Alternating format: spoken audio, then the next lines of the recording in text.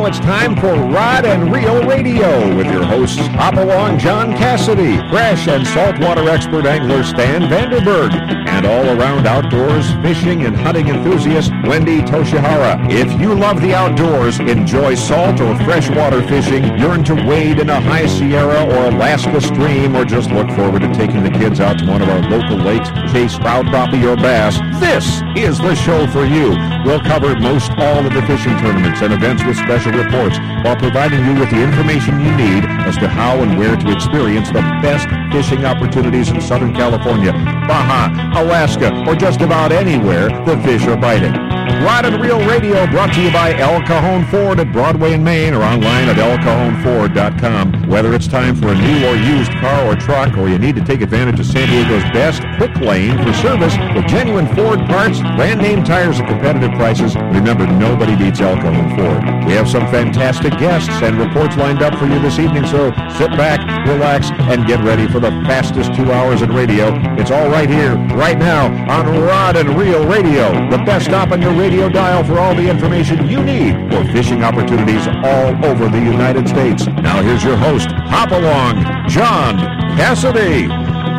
Hey, and thank you, Mark Larson and Southern California. Welcome to Rod and Reel Radio. I am your host, Hopalong John Cassidy, and we want to welcome you to another jam-packed show of Rod and Reel Radio. Man, we've got some great guests lined up for you tonight. Yeah, starting off right here at 5 o'clock, we're going to have Mr. John Boss. He's owner of Balloon Fisher King. We're going to go over the balloon fishing system that he's created, talk about the benefits of fishing it here in our Southern California waters, and come up with some specific methods of using the balloon fishing system that you'll want to know about. And then along with our regular segments with Phil Friedman, Captain Mick Diamond, and Captain James Nelson, at 6 o'clock I've got Mr. Tony Souza with us. And Tony is the champion of the 2015 San Diego Anglers Bay Bass Tournament, and I'm going to give you a little hint.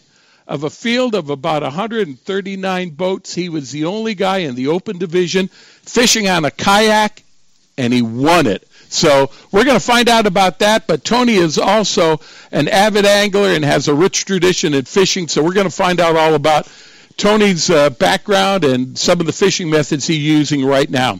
And then if we can catch up with him, because darting across the desert, the Arizona desert, it's Mr. Joe Uribe, and he is the Rayovac FLW Series Lake Havasu champion. He just won that championship on Lake Havasu here yesterday, fishing against 259 boats. It was a big competition, a big win for local Joe Uribe Jr., so hopefully we can catch up with him as he's streaking across the desert. But before we go into that, let me introduce to you the co-host of Rod and Reel Radio. He is the voice of 1-800-BASS Boat, and he's a particularly good fisherman in his own right. Mr. Stan Vanderberg. Stan, how you doing tonight, sir? I'm doing well, John. Good evening. Good evening, everybody. It's been a good weekend. A little damp in our neighborhood up here, which is good. I mean, we're a little further north, or I am a little further north, and I was a little further north than this yesterday morning when they said, it'll probably come in later in the evening, and they were wrong. I know. I went on up to the San Fernando Valley also, and we left great weather here in San Diego just to be in the schmaltz up there, but we need the rain really bad. But more importantly, they're getting it in Northern California, and that's where most of our water does come from, so that's a good thing, but we can sure use it on our lakes over here. So we need a lot. Let's hope we get some. Hey, let me also introduce to you the other host of Rod and Reel Radio. She is the sales manager for Izorline Fishing Line, and she is a rep for many fine products in the fishing industry, and she is a premier outdoor sportsman herself. Miss Wendy Toshihara. Wendy, how you doing, ma'am? Are you there, Win? I got it. I'm here. There we go. I'm sitting here in pretty Santa Barbara. It's gorgeous over here. Yesterday, we were helping out at a junior pheasant hunt and also gave some knot tying and casting instructions and out in the rain. But it was fun. Had a good time. All right. Perfect. And Wendy, I understand just briefly you've been dealing with someone that has a very, very sore paw. How's that doing? No, he's doing much better. He has a cast all the way up past his elbow.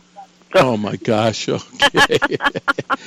Hey, guys, let's bring on our first guest because this is a product I'm always excited on. It's a newer product out on the market. It's been out here for a couple of years, but the fishermen are taking it to it real well. Both the kayak guys and the guys that are fishing on the boats and the tuna fishermen. Mr. John Boss from Balloon Fisher King. John, how you doing tonight, sir? Hey, John, I'm doing real good. How about yourself? Hey, we are doing great. Hey, John, for people that have been living in a cave or under the rock for the past couple of years and they don't know exactly what the balloon fishing system is from Balloon Fisher King, can you kind of quickly go over its inception and tell us about the system itself?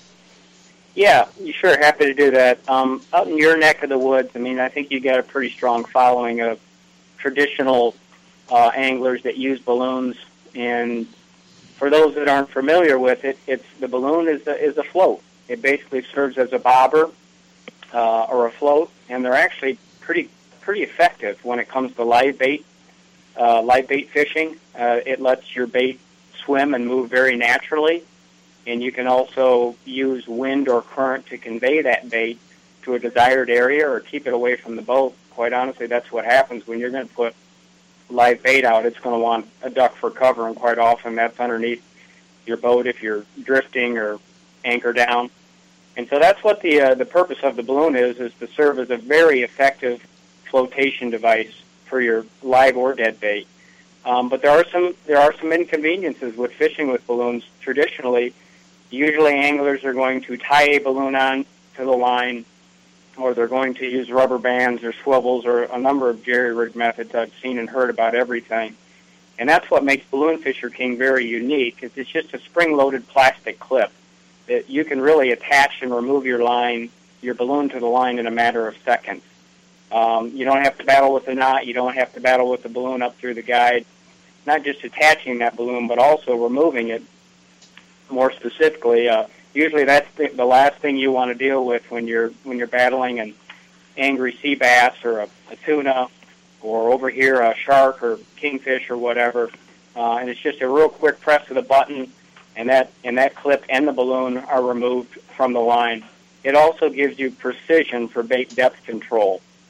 So you can adjust the depth of that balloon and therefore the bait wherever you want it to be in the water column below the surface, or if you want to add your sinker of choice to drop it down over structure, it gives you that capability as well. So it's really, in a nutshell, it's a very convenient way to attach and remove a balloon to fishing line, very adjustable, precision depth control, and it's also reusable. This is not a one-and-done balloon clip. It's made with a very durable polycarbonate plastic. You can get a lot of miles out of. I've got a lot of customers that bought their first pack a year ago, and they're still using those clips over and over again. So, high quality balloon fishing rig, that's for sure. I know some of the people are probably going to ask a question about, what kind of clip is it? Is it going to fray the line or put a dent in it or anything? Any adverse adhesion that would happen to the line from the clip? Yeah, that's a good question, Stan. I've had a lot of folks ask me that, especially a lot of competitive anglers, that big shark fishermen that fish the shark tournaments or king tournaments. And although it's a hard, durable plastic, the polycarbonate it has no abrasive or jagged materials in it, so it's not going to cut or nick the line. Really what it does is it's got two contact points within a cavity and a pretty burly stainless steel spring behind that when you press the button and then release it, it just grips the line. So there's not ever been any instances of cutting or fraying the line. It's got a lot of versatility to it as well. I mean, you can use it on mono all the way from 15 pound all the way up to 130 pound. I've got sword fishermen and shark fishermen that are using 50 pound mono, 80 pound mono, also get into the braided. A lot of versatility on that. I've actually had some freshwater anglers that use it for crappie fishing as well. Same principle. It's a live bait, whether you use a minnow or a small live bait where they're using 10 or 12 pound mono, and no instances, and it grips that very well and holds the bait exactly where they want it. John, how about the balloon itself? Let's say the balloon pops or you lose it, and a lot of fishermen, especially nowadays, are afraid of throwing things overboard or losing things overboard, that it might be picked up by some other animal or a bird or a marine creature or whatever it is. Is there anything special about that balloon that fishermen can stand at ease knowing that if they lose that balloon, they're not adversely affecting the environment? That's a good question, John. We don't use what I call party store balloons for Balloon Fisher King products. We only use 100% natural latex, and that's very different. I mean, a lot of your party store balloons, nearly all of them, they're an inferior synthetic latex. They have plastic materials included in them. You kind of get what you pay for. You're going to get $25 for $1, but they pop and tear quite easily, often when you're just blowing them up or tying them onto the line if you're using that application. Ours are 100% natural latex. There are no synthetic materials in them. It's just a thicker latex, bottom line. And in a lot of situations, I've done it a number of times where we've been offshore just a couple miles off the beach, and we've got the kids there using sabiki rigs, pulling up our live bait for us, and we're putting them out with a number of balloons out. We'll use the same balloons all day long. And when we land that fish, then we'll press the button, take the balloon off, put it in the live bait well, land the fish with that same balloon, and clip back on again. So, it's almost a reusable balloon, and then at the end of the day, we dispose of them like they should be. About the only situation where you're going to have a pop or a tear is when you've got a big monster strike. If you've got a thresher shark or a mako or a big bluefin tuna or something like that, and you're using the balloon, because they just have such a hard run or a deep run, the balloon will tear versus pop. It's just that upward water pressure. But the clip is designed really to hold most of the knot and the neck. So you're going to have, of the balloon, you're going to have very little that's released into the water, and that which is, because it's natural latex, it's a biodegradable latex balloon. Great. Hey, John, you're the manufacturer. We've sold a lot of the kits here at Angler's Arsenal, and I know the dealers in San Diego, there's a lot of them that also have it. They've got their stories, but have you heard any stories that you scratch your head and you go, wow, that's amazing, and my product was involved with it? Yeah, I have. The shark fishermen all up and down the eastern coast have really, really jumped on this thing, because they commonly use balloons, whether it's from the beach or from the pier. But a lot of your big shark fisher tournaments, big money guys, there, especially up in New Jersey, Delaware, you get into Montauk, those areas, there's some really big shark tournaments up there, and typically that's what they do, is they use balloons, and they're using dead bait, a big tuna head or a bonita or something like that. They've got a big chum slick, and then they're dropping that bait down into the chum slick. And these guys have just kind of been all over this, just tremendously. For that very reason, using balloons as they have, having to deal with that knot or an unpopped balloon in the guide of the rod when you've got a really angry 400, 500, 600-pound mako shark or thresher shark or something like that. Usually it involves they have to break that latex, that balloon off, which can be painful when the water's cold. And so this is just a godsend for them, just pressing that button, getting out of the way, and then allowing their team to land that big game fish shark. John, out here we have a tremendously popular kayak program going, and with the great weather that we've been having here for our winter, the guys have been going out and they've been fishing still the big yellowtail, the white sea bass, calico bass. And one of the things that they use the Balloon Fisher King system for is that if they want to drift what we call mini macs, which are small mackerel that they've made themselves, or even if they have dead squid that they hook on up, they can hook that up and they can set the depth that bait goes, and then just have it drift out above the kelp fronds. A live bait will go down into that and swim around into it, and a lot of times if you get hooked up, you're well into that kelp. But with the Balloon Fisher King system and the measured depth that bait is going, it stays in an area, and as soon as they're bit, it, and it gives you a better chance to catch the fish. Yeah, we've had the same interest over here on the East Coast. Of course, we don't have to deal with the kelp beds over here, but we've got big schools of pogies or menhaden, pilchards down in Florida, mullet all up and down the East Coast, and same thing for the kayak angler. It's a very effective live bait float, precise depth control, being able to convey that bait away from the kayak out into the strike zone. But for the kayak angler, it's all about space efficiency as well. And you've just got this little pack, versus your traditional floats, styrofoam floats, things like that.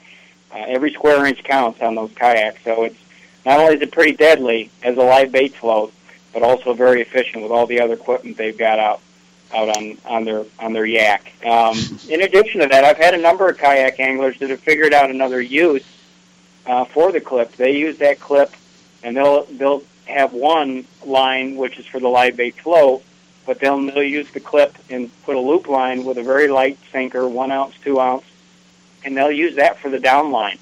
So it's a real quick and easy downline clip as well. So they've got their 2 lines out, one that's maybe 8 to 10 foot down below the surface, and another one under a balloon just a couple feet under the surface, so they're able to fish in the water column. Now, John, tell us about the different packaging that these systems come in, because you just don't have one pack. You have some variety packs for different applications. Yeah, what we have is we have a starter pack, which is basically one clip, and that's more for somebody that wants to try it out, or it's the kayak fisherman or the surf or pier fisherman. I also have the Pro Pack, which are the best sellers, and those have 5 clips. That's more for your offshore angler, more the heavy user. And then I also have balloon refills. If you've got plenty of clips, because they are reusable, you can use them again and again, but you just need the 100% natural, high-quality latex balloons. I've got refill packs on the balloons. But the difference is I've got different balloon sizes as well, and your listeners may ask, why would I need different balloon sizes? It has to do with a different bait. Sure Your shark anglers or your big tuna anglers, swordfishing. I mean, obviously they're going to use a much larger bait. That's what the 9-inch balloon is for. You can put a lot more air in it. Whereas more your smaller live bait or smaller dead bait, that's what the 5-inch balloon is for. All right. John Boss from the Balloon Fisher King. John, if people can't get out to their dealers, so if they want to find out more information about the Balloon Fisher King system, where can they go to get that information? Yeah, John, all the dealer locations out there in Southern California are on the website, www.balloonfisherking.com. There's a dealer locator. They can punch in their zip code and find out the nearest tackle store that's carrying it nearby. And there's also a lot of really useful how-to-use demo videos on there. If you go to the how-to-use page on the website, there's some real quick short videos that are very informational, not just saltwater, but freshwater. And I've got a lot of those videos on the Facebook site as well. And you can find us on Facebook at Balloon Fisher King. Right, and for you fishermen planning to go to the Fred Hall Show in Long Beach starting March the 4th, we will have the Balloon Fisher King system in the Anglers booth so you can take a look at, and we'll have them at a great price so you can purchase and try them on out. Hey, John, thank you so much for being with us and staying up late. I know you're missing the Grammy Awards, but we appreciate you taking the time to give us more information about the Balloon Fisher King system. Thanks again for having me, John. Let's do it again soon. All right. Hey, Stan, Wendy, and myself hop along. We're going to take a break right now, but coming up next, Phil Friedman with What the Heck is Phil Thinking? But stay tuned. We've got a break for a few commercials. We'll be right back after these messages.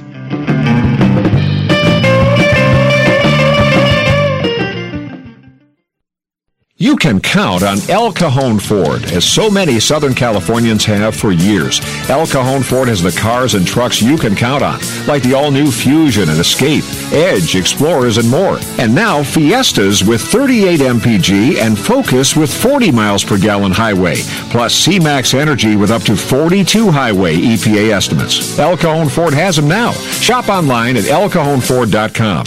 Choose from hundreds of your favorite F-Series trucks, too. El Cajon Ford knows trucks, no matter what you're hauling or towing, for a great weekend of fishing or for some fun in the desert. Now get special savings on every F-Series truck in stock, 150s, 250s, 350s at El Cajon Ford. We have commercial trucks too, including the all-new Transit Connect. Finally, a commercial van with great mileage, helping your business get moving again. El Cajon Ford, worth the short drive from anywhere in Southern California, Broadway and East Main in El Cajon, or online anytime, anywhere at elcajonford.com. Gamakatsu hooks are made from high-grade carbon steel specially heat-treated to make them light and extra strong but not brittle. The Gamakatsu sharpening process is the most modern in the world and results in a perfectly conical point that is unequaled in sharpness. Gamakatsu offers a huge variety of hooks for all types of fishing: drop shot, extra wide gap, worm hooks, finesse wide gap, and a lot more. Gamakatsu has a hook for whatever style of fishing you want to do. Don't waste your time on a cheap hook. Ask for Gamakatsu hooks at your favorite tackle store now. H&M Landing is the most diversified sport fishing company on the West Coast. Serving the angling community since 1935, H&M Landing's name recognition and reputation for customer service is the best in the business. The H&M fleet provides the widest range of trip options and boasts the coast's largest open party fleet. For ocean fishing any time of the year, H&M Landing should be your choice for nearshore and offshore fishing. H&M is San Diego's most experienced sport fishing company, offering the best in half-day, three-quarter-day, full, and multi-day trips, and a complete schedule of long-range adventures. Call today, H&M Landing, 619-222-1144, or visit their website at www.hmlanding.com for updated schedules and secure online booking. H&M Landing, the experienced angler's first choice in local and multi-day fishing since 1935. That's H&M Landing at 619-222-1144 or hmlanding.com. I am an angler, a heroic defender of the noble sport of fishing. When I go out with my crew, we're prepared for everything from itty-bitty mosquitoes to the biggest bass you've ever seen. Not to mention, we all wear life jackets. And with this year's drought conditions, we're also defending every last drop of water, saving lives and saving water, because the best defense is a good offense. Just don't tell the fish that. Take your hero quiz at BoatCalifornia.com. A message from the California State Parks Division of Boating and Waterways. This segment of Rod and Reel Radio is brought to you by the makers of the original balloon fishing clip system, Balloon Fisher King. Now you can fish the precise bait depth desired with these easy-to-use clips and 100% biodegradable natural latex balloons. All you do is clip, inflate, bait, and fish. Look for Balloon Fisher King clips and balloons at your local tackle dealers or go to balloonfisherking.com for further information. It's a big deal, you know. I've always wanted to be on Rod and Reel Radio. I won the Bassmaster Classic. I did a McDonald's commercial, but now I know I've made it. I fulfilled my dream. That is just absolutely awesome. And Southern California, welcome back to Rod and Reel Radio. Hey, before we get with Phil Friedman, our 6 o'clock guest, Tony Souza, has walked in the door, and he's got the microphone on. Tony, welcome to Rod and Reel Radio, sir. Thank you, John. Thanks for having me. Boy, we're going to have a lot of fun talking about your fishing background and the Bay Bass tournament, but I thought I'd bring you aboard because I know you've got more fishing information in your little pinky than I'll ever have in my whole life. So welcome aboard and jump into the conversation anytime you like. Okay, I will. Thank you. All right. Hey, now it's time for What the Heck is Phil Thinking? And this is brought to you by PFL Radio, and it's the voice, Phil Friedman himself. Phil, how's everything in your part of the world?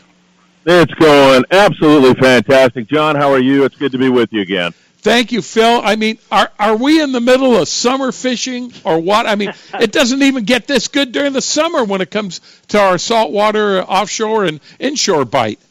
Oh, my God. You know, and even when I take a walk here on the beach and I go past somebody, I have to say to them, you know, it's February, don't you? It's like 80 degrees and we're walking on the beach in the early morning, and it really has been spectacular. You're so right. I mean, it's beyond belief, really, what continues to go on out on Cortez Bank. That bite out there is still very good. The Tribute at midweek with over $1 on the bluefin tuna, at 100 on the bluefin tuna, 100 plus. Other boats out there have been getting 20 to 60. The Thunderbird's on a bite right now out there out of Davies Locker, and he's got good fishing going on. I don't know that he's going to get up to a hump, but he's got some excellent fishing. The Toronado, Don Ashley called me the other day, and he goes, you know, I'm under all this pressure to get my boat work done. Usually I would just wait until March 1st for the rockfish opener, but he said, we just, got all hands on deck, got our boat work done, and we're going next week. And so he's back in operation. So it's really incredible out there on mostly 15 to 30-pound bluefin tuna that at times will bite the 25 to 30-pound, but in most cases are a little line shy. They want that 15 to 20-pound test. Stan will remember those days in the Santa Monica Bay where we dropped down to an 8-hook and fished 12-pound to catch BFT in the Santa Monica Bay back in the day. And it's not quite to that point, but a lot of times choosing a good hot bait and going to the light line will help. A lot of smallish yellowtail mixed up with it, occasional decent yellow, but most of the fork out there that are breezing around are on the smaller side. And I know you probably covered Collinet in that area, but I just want to mention, John, that it still remains excellent. A minimum of 50 yellows on the boat most of the time. Wow. In a lot of cases, those guys are getting limits, and then you throw on top of that beautiful red fishing, some big lings, great fishing on the dropper loop, and it doesn't get much better than that. San Diego local yellow still biting well. Around La Jolla, the half-day boats have been doing great, and down at the island, still very good fishing, and we see yellows strewn up and down the coast in several other areas. Bite the yo-yo iron. I'm talking about Oceanside, Dana Point, not wide open in either one of those areas, but still there's yellows around, and I think that it could fire up at any point in time. You just don't know. Private boaters, they're out of Long Beach, San Pedro, out fishing an area we call the 150 out by the rigs, and they are catching fish. Some of the sports have been out there looking at it, but again, they've had some fairly good sand bass fishing to keep them busy. And then the new Del Mar out of Marina Del Rey sports fishing with 50 on the yellows yesterday, a little bit better than that. Channel Islands, a few yellowtail up there. So as you just said, John, it's just beyond belief. And I've got to think that if somebody went down on the beach during these full moons here, probably in January and February, you'd probably run into a whole bunch of grunion. I mean, that's how crazy it is. Everything just seems to be accelerated this year. That would be pretty unique, but it's not outside the box right now because everything's a little outside the box. Catching yellowtail in Marina Del Rey in January and February is nuts. Oh, hey, and Stan, we've got some first-hand experience with Wendy. Wendy, you had a chance to get out there and get in the action yourself. Tell us about what you did. I was able to get out for a few hours, and I knew the bite was going to be in the morning, but I just couldn't get out, so I went out in the afternoon, and I hooked up to a nice 30.9-pound yellowtail in my backyard. I mean, shoot, I wasn't even, it was just right out of my backyard, and had the fight of my life because I had my bass rod that I caught it on. It killed me. I got my butt kicked. Oh man, Wendy, how'd you get a kick? That's the right way to get her done. And Wendy, how did you catch that fish? I was throwing iron, heavy because the fish are in 220 to 240 feet, and it just wasn't getting it done. So I went out and threw a mega bait type jig out, and figured, I'll play with some sand bass or something. And before it hit the bottom, I hooked up to a nice yellowtail. Whoa. Nice. That is nice. Phil, 15-pound test.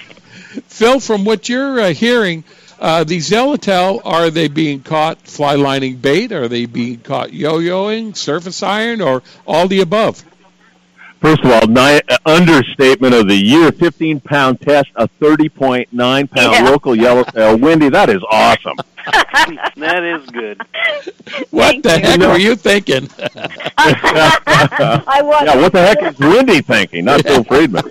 That guy's a nut anyway. Yeah.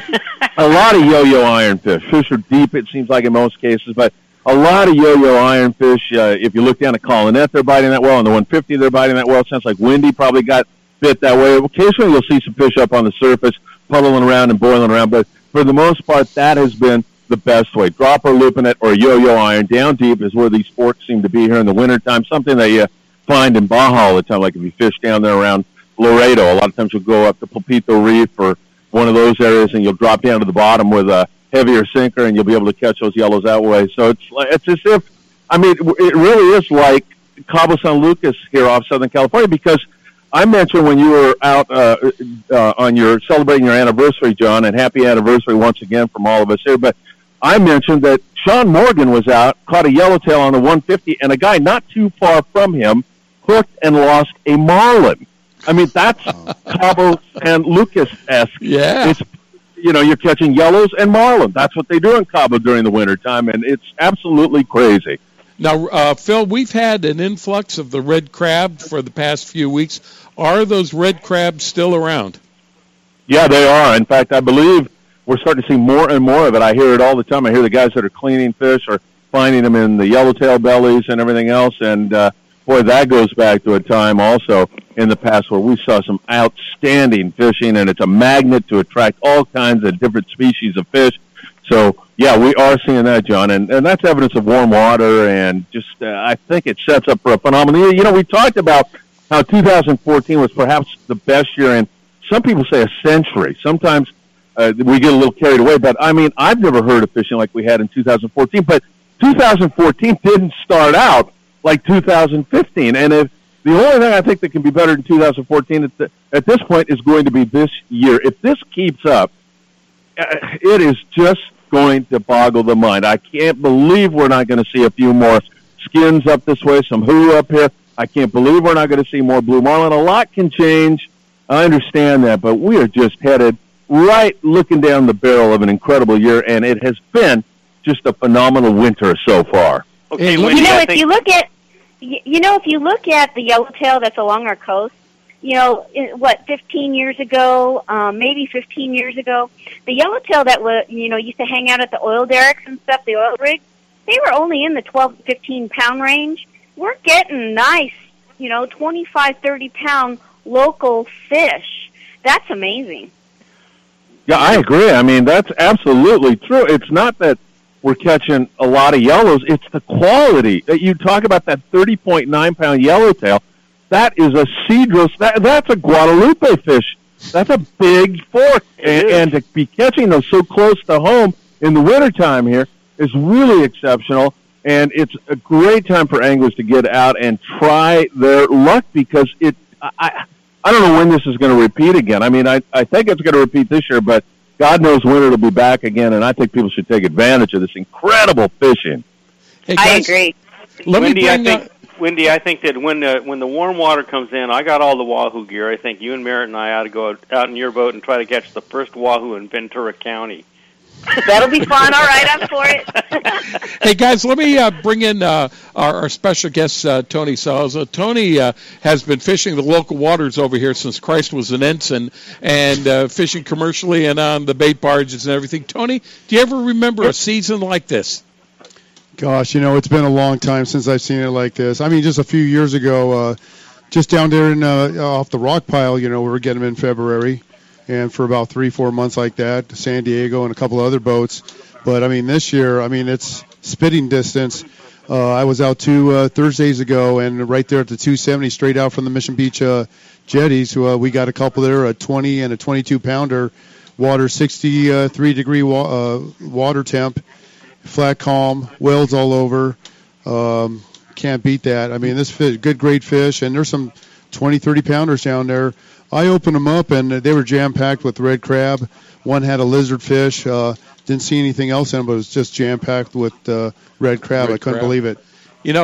Phil, in talking with Jake Kemsley on the Tribute, they've been going out to the Cortez Bank, and they said one of their big problems, they can't get to the bluefin because there's so many yellowtail out there that the yellowtail are getting on there and beating the bluefin to the baits. I saw that. Jake had that kind of a day here recently where they had over 100 yellows before they had caught a bluefin, and it's pretty incredible. I mean, that's talking about good problems and bad problems. That's a pretty good problem. Going on an overnight trip here where you go out on you get on the boat in the evening, you go out, you fish for one day, and you have to suffer through catching that many yellowtail and then some bluefin and maybe coming back and catching some rockfish and then getting up the next morning. This is just insanely good for fishing, and it's looking like it's going to continue here. This is pretty. I even heard that this is rumor. I don't know. Somebody said that there were red crabs in Newport Harbor. Oh, I can believe that. Wow. So, yeah, and I don't know about the red crabs. Are they plankton? They've got to be plankton eaters. So they're following warm water blooms because. From the terrafin maps that we're taking a look at around the Cortez Bank, boy, there's clean water coming in there at 64, 65 degrees. And it's just like a freeway coming on into the area, and there seems to be no stop to it right now. And Phil, I bet you if the boats were going out the way tuna boats would normally go out to some of the known locations, I bet you there's fish there.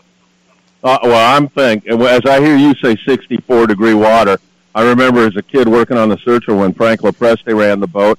I mean, we were looking for that 63.5 water for a longfin, for albacore. Yeah. And I got to think there might, even if it's those holdover Guadalupe fish or something, I bet there's an albie sitting around out there on the dumping grounds or the 213 or one of those banks. If it has that right water, you got to think that somebody could come up with an albie or two out there, and that would really be fantastic. We've seen that happen before, but this year, I mean, when we were talking with Wendy about the numbers of fish, it would really be incredible to see some kind of a big score on that grade of, on that type of fish. That would really, really be cool. I think that maybe we might get the albacore. I mean, it's been a decade. It's time. Wendy, here's the deal. I was just thinking this water's probably, Wendy, and I know you're thinking the same thing, it's probably going to be too hot for those things, but if they were going to show up, it might be now because 64 is just about right for albie. Right. And who's going to go out on a day and a half, 2.5 day trip looking for something when they can go out on a day and a half and get a chance, especially before the limit goes into effect, of possibly bringing home 5, 6, 7, 8 beautiful bluefin tuna. I mean, that's a hard trick to beat. Yeah, you're right. And you asked Tony. I mean, I'm sure he had it screamed at him over and over again when he got into this game. You don't leave fish to go find fish. Absolutely, that's the main thing right there. That's great. Well, Phil, how about just quickly? Are the Long Beach and L.A. sport fishing landings, are they able to take advantage of this bounty that we're seeing down here too, or what's happening there? Yeah, absolutely. Thunderbirds on those bluefin as we speak right now in a sundown bite on Cortez. The Tornado out of Pierpoint Landing has rushed their boat work, finished it, ready to go this weekend. So absolutely, you got Marina Del Rey with some good yellow fishing. It's absolutely on up here in this neck of the woods also. All right. Hey, Phil, I know you broadcast regularly on the Internet, but you also have live radio that you're doing Saturday and Sunday for our Spanish-speaking friends. Tell us how folks can get a hold of you, or better yet, how they can listen. Hey, and I want to thank the Secretary of Pesca from Baja Norte. He sent up Victor Hugo Mendez and Victor Ibanez Esquerrer. He sent them up to do our show this weekend. It was a great show with those guys. That's Matias Arjona, the Secretary of Pesca in Baja Norte. And we are on every single Saturday, sábados y domingos, at 6 to 7 a.m. on AM 690. And, of course, you can go to www.pforadio.com for the very latest. This weekend, John, Saturday and Sunday, we'll be at Bass Pro Shops, 4 o'clock, giving a surf fishing seminar, and then leaving Sunday night on a lobster trip. And you go to pforadio.com, you can get information on that. And finally, Stan, I got something for you. My youngest son, Patrick, San Jose State rugby team, beat San Francisco State yesterday, and he played on the A team and the B team. They won the A game, they tied the B team. I was a little sad. Patrick had like 6 stitches in the game, and he was bleeding severely, and I said, son, couldn't you come up with like 14 stitches and really, play this? Come on, represent the sport. Hey, give blood, play rugby. That is Phil Friedman. Show you how crazy he is. He's even crazier about fishing. Phil, thanks a lot for being with us. We look forward to speaking to you during the week, and also next Sunday night, this same time on Rod and Reel Radio. John, Wendy, Stan, Tony, and everybody out there, have a great evening. Thanks for having me on, John. All right. Fun stuff, Phil. Take care. Okay, bye, Tell Phil. your son attaboy. Hey, Stan, Wendy, Tony, and I, we got to take a break right now, pay the bills, but you're listening to Rod and Reel Radio on AM 540, or if you're having a hard time getting to us, we're streaming live at rodandreelradio.com. Stay tuned. More show to come, but we got to take a break right now. We'll be right back.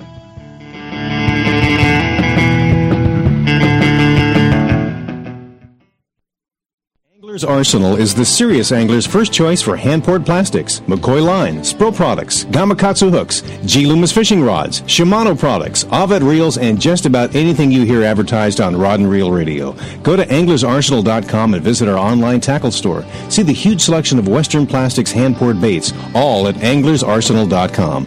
Anglers Arsenal Tackle Store is conveniently located in La Mesa, just off Interstate 8. Give us a call at 1-800-428-8730. If you're serious about your fishing, choosing the right tackle is one of the most important decisions you'll ever make. Izorline makes premium fishing lines including monofilament, Dacron, Spectra, fluorocarbon, battle-tested harnesses, and top angler-tested Izorline tools and accessories. Izorline premium fishing products are created to provide you with the ultimate in strength, dependability, durability, high abrasion resistance, low stretch, and high quality. All Izorline products are 100% guaranteed against manufacturing defects.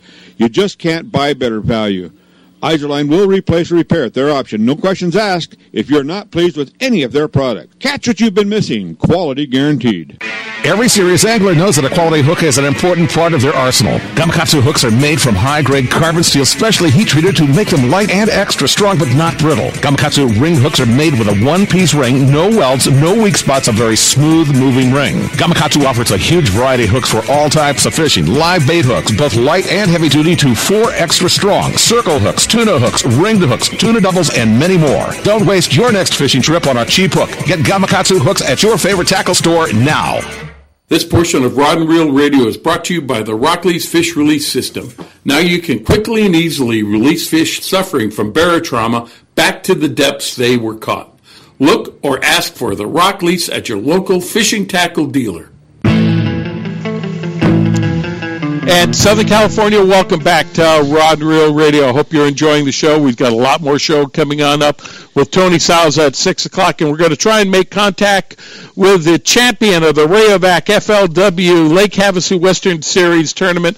Just concluded, Mr. Joe Uribe Jr., so I hope we'll be able to get a hold of him as he streaks across the Arizona desert to go home. But now it's time for the Hawaiian Island Fishing Report, and the Hawaiian Island Fishing Report is brought to you by Champ Sports Fishing and Diamond Head Tuna.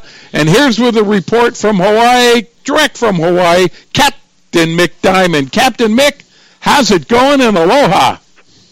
Aloha, aloha, everybody. We're really excited. Had a big week at Diamond Head Tuna. We started smoking our canned product, and that'll be the next thing that comes off the production line. So, all right. Really excited and get it labeled up and see how it comes out. So, the fishing this week was a little ticked. We still have some mahi-mahi around and some shibi. That's yellowfin tuna, less than 100 pounds. For the week in Oahu, we had 109 shibi, and then Ono Oahu 22, Mai 217, and Kava Kava 36. So a little bit of action. There aren't a lot of boats out. Everyone's kind of getting into the swing of things in the new year. All right. But, hey, Captain Mick, I am excited to hear about this product coming up with Diamond Head Tuna. Now, let me make sure I've got this right. You are smoking the tuna, and then after it's smoked, you can it, and you can it the same way you're doing the regular tuna, so you get these big, beautiful fillets in there and loins instead of a bunch of broken up stuff? Yeah, it's. I guess you haven't tried that yet. I'm waiting for it to hit my doorstep here. Yeah, we lightly smoke it. It's not a heavy smoke, and it's real nice. You take it out of the can, chop it up, put it on a salad, or make a smoked tuna salad with it. So that is the best. We've been doing this product a long time. Oh man! Now, when you say smoke, when I think about smoking out here, we'll use apple woods, we'll use elder woods, we'll use mesquite. Are you using a native wood to the islands there, or do you bring in wood from other parts of the world to do your smoking? Yeah. No, we've been doing mesquite for 14 years, and we're going to experiment with some of the cool Hawaiian woods, like the guava and papaya woods, and so there's some. We got another one called star fruit and the star wood. So we're going to mess around with those. Probably do that in in the ahi when we experiment and do some prototypes with that. Mick, are any of those kind of related to citrus? Do you know if any of those woods are citrus-related woods? Yeah, the star fruits are, and they're really tasty, and they're all over the island. So I'm learning from scratch from some of the Hawaiian guys. They're slowly sneaking out their recipes to me over. Wow. So, Mick, if people are coming to the Hawaiian Islands right now and they want to go fishing, is this an okay time to go? Is it really weather-related right now? Because whenever I think about January, February in Hawaii, I think about trade winds, big surfing contests, and,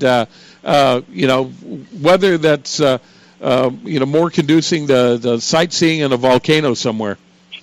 Well, the temperature's pretty steady. 81 during the day and 71 at night, and we got some nice deep water harbors. So even with the big swell, Haleiwa Harbor is a real good entrance in and out, deep water harbor, and I've only seen it closed a few times in 4 years I've been here. So no, good weather, and then over on the south side it's flat, calm, real. I've been fishing at a Waianae side up on the west side. For winter too. So, nope, we can take care of all your sport fishing needs. We've got 2-packs, 4-packs, 6-packs, and then we also have Captain Latin Spellman over in Kona. He has a real nice 48-foot yacht for fishing out of Kona Harbor. All right, Captain Mick Diamond, if we want to get a hold of you, find out how we can get our hands on some of that beautifully smoked albacore, or maybe want to plan a charter trip when we get to the Hawaiian Islands, how's the best way to get a hold of you? You got phone, good way, 760-500-7094. We pick it up and answer and take care of all your charter needs, and also check out the website, www.diamondheadtuna.com. All right, Captain Mick Diamond, thanks for the great report, and thanks for the new information on Diamond Head Tuna. We look forward to going over there, and we'll be picking up some of that product and enjoying it here. Thanks a lot for being with us tonight. All right, mahalo. Mahalo, Captain Mick. Mahalo. Hey, and now let's go to the Southern California Inshore Report, and I've got to tell you, we've been listening to the California Inshore Report for a few years right now, but I've got to tell you, the past couple of weeks with Captain James Nelson's probably been the most dynamic fishing he's probably seen in any winter in a long time. Let's bring him aboard and talk about what's happening. Captain James, how you doing, sir? Good morning, John. Good morning. So, how turned around I am. Well, I tell you, you've been really burning the candles at both ends, James, but I have been enjoying the pictures you've been posting on Facebook. My gosh, what's happening out there? What's happening? Hello? Yeah. Yeah, it's just been a little bit of everything. It's the variety. You can't beat it. Of course, the shallow water rockfish, they know that it's closure season, so they're biting like crazy. And there's plenty of sand bass, some of the biggest sand bass I've seen in a long time, some calicos and this yellow tail, is that what they call it? Yeah, the small ones that are cruising through. Yeah, there's a few of those out there. Jeez, Lewis. Captain Great James, picture, by the way. Yeah, I saw that picture. That picture, that yellowtail that you showed, looked like it was going to come through the lens of the camera. How much did that fish weigh, Jim? About 1/3 of what it looked. I think Chuck has been taking lessons from George Kramer and Danny Jackson as far as how to take a fish picture. But, Now, wait a minute. It hasn't been that bad, because I actually saw some pictures of Chuck with a fish, and the fish actually looked large next to Chuck. So those had to be nice fish. Yeah, I had a bad shot of, I thought anyway, the fish curled his tail right as the lens clicked. Yeah. But Chuck, he had a really nice sand bass the other day. And that's what it's been. My customers, we've been taking them out there. They've been having a good time. I did a little trip with some guys from English Chronicles crew, and they had a great time. And And I happened to have a day available, and Chuck was, gnawing at texting me, when are we going fishing, when are we going fishing? I thought, well, let's go tomorrow. So that was yesterday, and we did pretty good. So I thought it was pretty fun. They let me catch one, and, the fish are there. Today was, I didn't see any yellowtail stuck. We didn't really try it as hard for them on my boat. The guy that I took out there today, a customer, it was all about just getting stuck, and the conditions didn't quite fit today for that. What we've been doing is just really looking for those puddling birds, and but the fish are still around. They're just a little deeper, and if you work that deeper iron, you can get those fish. But it's something that you just got to keep casting and casting and casting, keep working it. But they're there. I mean, it's amazing how many fish are out in that water right now in small boat range. Now, Captain Jim, off the banks, with Phil Friedman, we were talking about the crabs that are out there, and a lot of the guys are catching fish, and they're loaded with crabs. You're known to be fishing a little more inshore. Are you finding the crab bloom still pretty big in the inshore area as the guys are finding offshore? Oh, absolutely. It's been a real game changer. It's been pretty much mission one is to throw on something that looks like a red crab. The fun thing about it is those fish, most of them are pretty omnivorous anyway. If it crawls, walks, or swims, they're going to eat it. Or and that's pretty nice because it's funny. The fish that we are keeping and chopping up, we're catching them on something that swims. We're catching them on either a jig, iron, or we're catching them either on iron or we're catching them on a swim bait, something that doesn't necessarily look red crab. Sometimes doesn't even have crab in it at all. That sexy smelt's been a good color. The mint iron's been good. So it's not even close to looking like a red crab, and they're still eating it anyway, and then you fillet the fish up, and his belly's just full of red crab. So it's pretty nice. You just fish around where they're feeding, and I think they're just not as picky as people give them credit for. Well, when you're loving steak and potatoes, every once in a while you have to go to broccoli, and maybe that's what's happening with these fish. They see something different coming along and go, hey, that looks good. Why there you go, John. There's a new bait wrap for Rich Whitaker. We'll get him to do a broccoli. He's already got it, red crab on. Did you see that? But you know what? Imagine if he did like a broccoli, cauliflower, carrot. I'll talk to him. Primavera. Yeah, iron primavera. Wendy, you have something to say? Wendy? Yeah, when I fished for the yellowtail, we actually we saw some red crabs, but mainly it was finfish. And when we cut open my fish, it had large, extra jumbo sardines in them. We had 3 stuffed in them. Yeah, we were seeing those too, and I think that's one of the things that it changed our bite yesterday. It was pretty much done before 10 o'clock when it happens for the yellows. I think what happened is we had a bunch of dolphin come in on those sardines. There were sardines and mackerel, but you could see the sardines come right up to the boat, and they were, Wendy, you're right, they were probably 9, 10 inches. Yeah, they were a meal in themselves. We have not for that. Again, as always, we have to thank Everingham Brothers in both San Diego Bay and Mission Bay because right now the bait is beautiful. They've got 5 to 6 inch sardines in San Diego Bay, and then a mixture of sardines and anchovies over in Mission Bay, and it's that big bait that those fish are feeding on, and probably one of the reasons why we're catching those big yellowtail. We're not having to fish with little pinhead anchovies. Oh, yeah, that's imperative. Especially right now, again, guys that are fishing bait, there's some surface action, but a lot of it's dropper looping. And you want something, if you're dropping it down 90 or even up around La Jolla, and they're fishing more like 300-400 feet, you're dropping that thing down on a 3-ounce torpedo or even heavier. You don't want it to be dead by the time it gets down there. And it's nice they do a really good job at EPCO of really getting us some real lively bait. All right. James, with all of the whale activity, there's a ton of bait out there. There's red crabs all over. There's got to be krill for the deep somewhere around for those whales that are cruising through. And I asked somebody, we're talking to Phil a little earlier, has he seen any or heard the rumor there were red crab in Newport Harbor? Have you seen any in San Diego Harbor? I haven't, Stan. Pretty much they're all out in a ways a little bit. They're, between the borderline all the way up into La Jolla, but pretty much in that deeper 70 to 90 foot range or Well, deeper. that's what I would think. I mean, they stay out there in that big water where it pushes them up from the bottom, basically. But man, Yeah, well, they're trying to eat too. I mean, so they're out there where they got plenty to eat. And I don't know if there's enough for them in San Diego Bay that they'd want. No, that was what I was asking. Somebody said that there was. I'm going, that's a rumor. I must admit, but I'm searching. So, if they're not down there, because that's the warmer water, that's probably not exactly the correct rumor.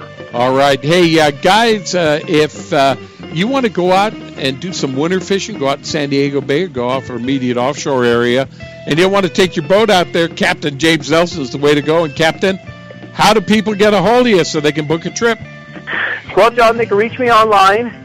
They can go to thefishicon.com or Google Fishing Guide San Diego, or call me, 619-395-0799. All right, Captain James, you have a great week. Thanks a lot for the fantastic report.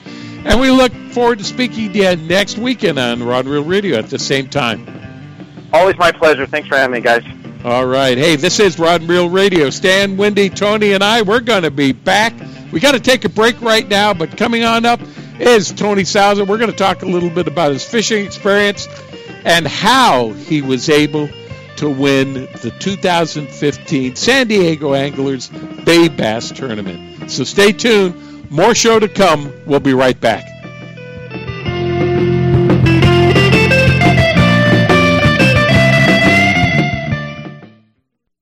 You can count on El Cajon Ford, as so many Southern Californians have for years. El Cajon Ford has the cars and trucks you can count on, like the all-new Fusion and Escape, Edge, Explorers, and more. And now Fiestas with 38 mpg and Focus with 40 miles per gallon highway, plus C-Max Energy with up to 42 highway EPA estimates. El Cajon Ford has them now. Shop online at elcajonford.com. Choose from hundreds of your favorite F-Series trucks, too. El Cajon Ford knows trucks, no matter what you're hauling or towing, for a great weekend of fishing or for some fun in the desert. Now get special savings on every F-Series truck in stock, 150s, 250s, 350s at El Cajon Ford. We have commercial trucks, too, including the all-new Transit Connect. Finally, a commercial van with great mileage, helping your business get moving again. El Cajon Ford, worth the short drive from anywhere in Southern California, Broadway and East Main in El Cajon, or online anytime, anywhere at elcajonford.com. H&M Landing is the most diversified sport fishing company on the West Coast. Serving the angling community since 1935, H&M Landing's name recognition and reputation for customer service is the best in the business. The H&M fleet provides the widest range of trip options and boasts the coast's largest open party fleet. For ocean fishing any time of the year, H&M Landing should be your choice for nearshore and offshore fishing. H&M is San Diego's most experienced sport fishing company, offering the best in half-day, three-quarter-day, full, and multi-day trips, and a complete schedule of long-range adventures.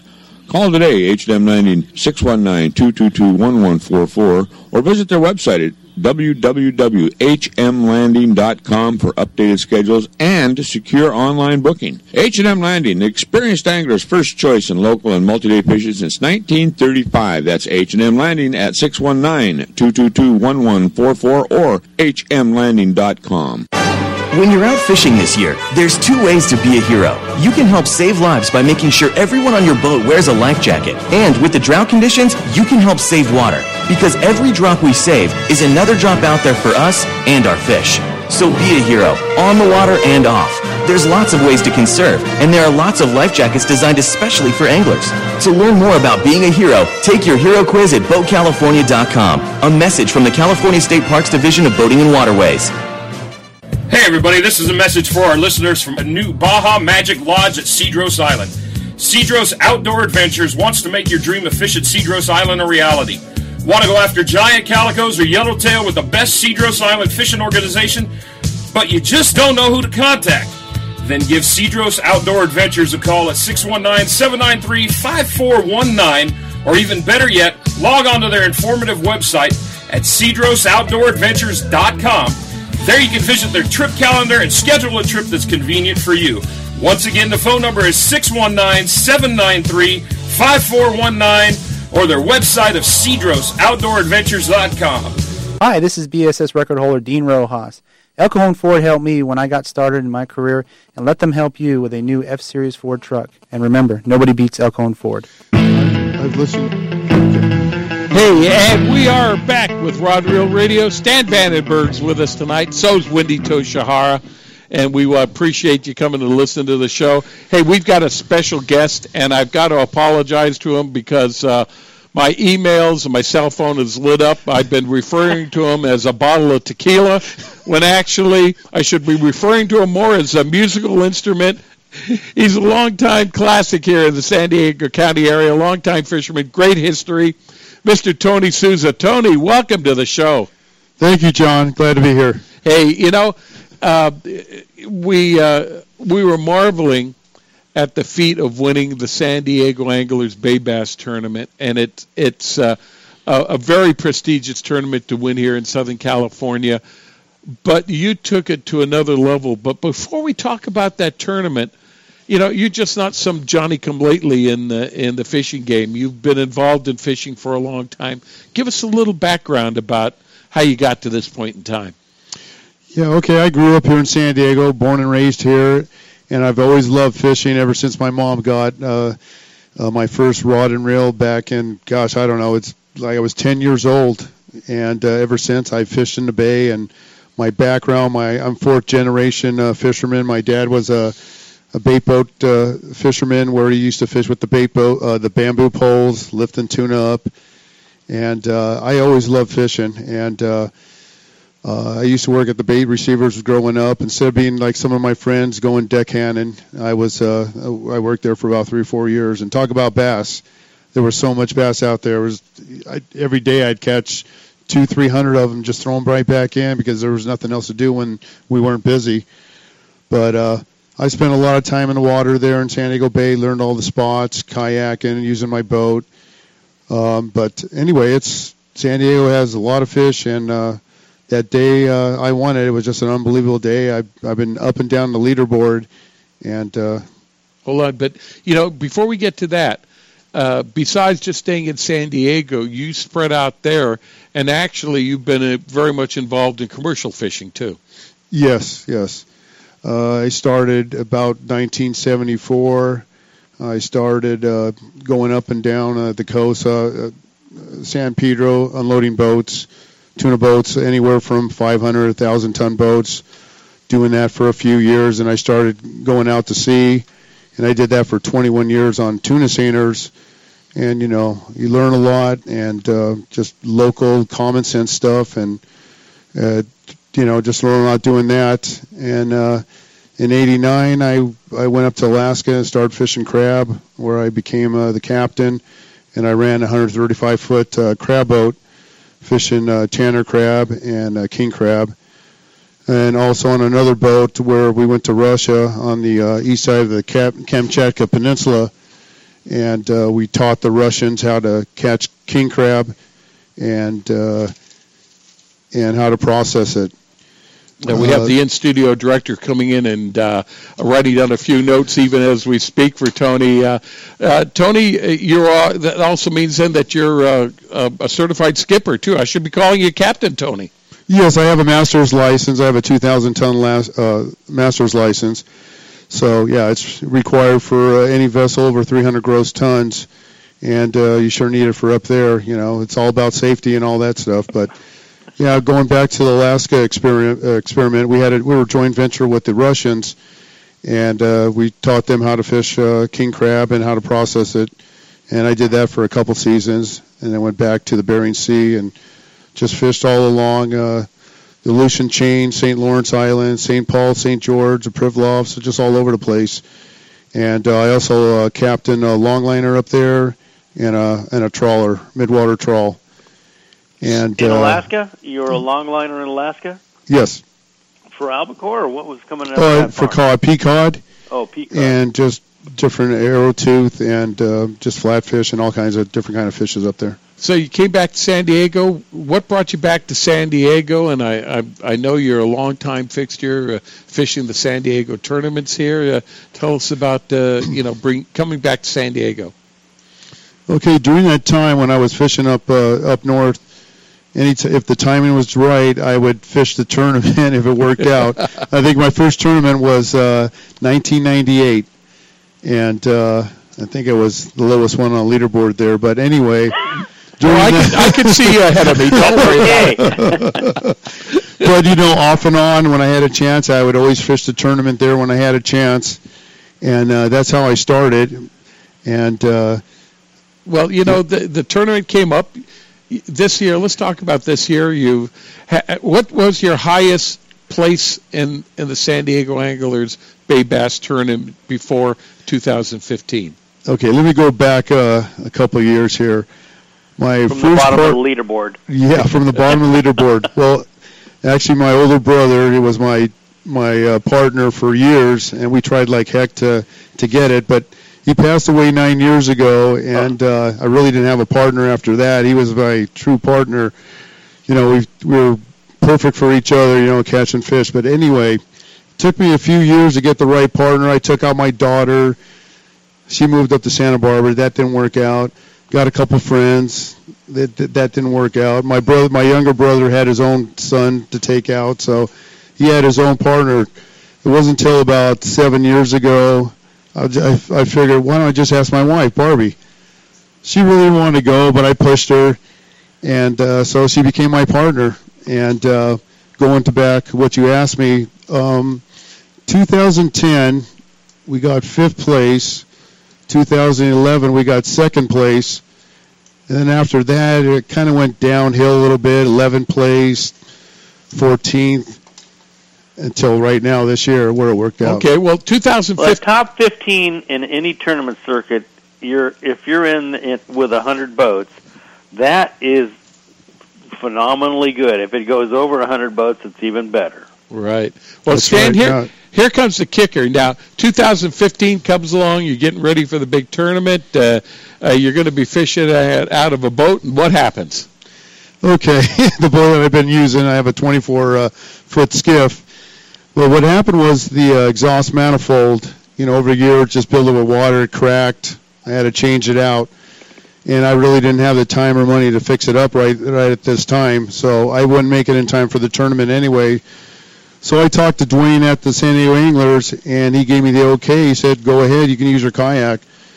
Now, there was a separate kayak division. There was a separate. That you could have fished. Right. But you decided, hey, you wanted to fish the open division and fish out of kayak. If I'm not mistaken, were you the only kayak entered in the open division? Yes, that's a kicker. I took a chance. I could lose either way. If I didn't get first or top 25, and I didn't place in the kayak, I could have lost and been top on the top kayak. I would have lost on that. So I took a chance, and that's the kicker.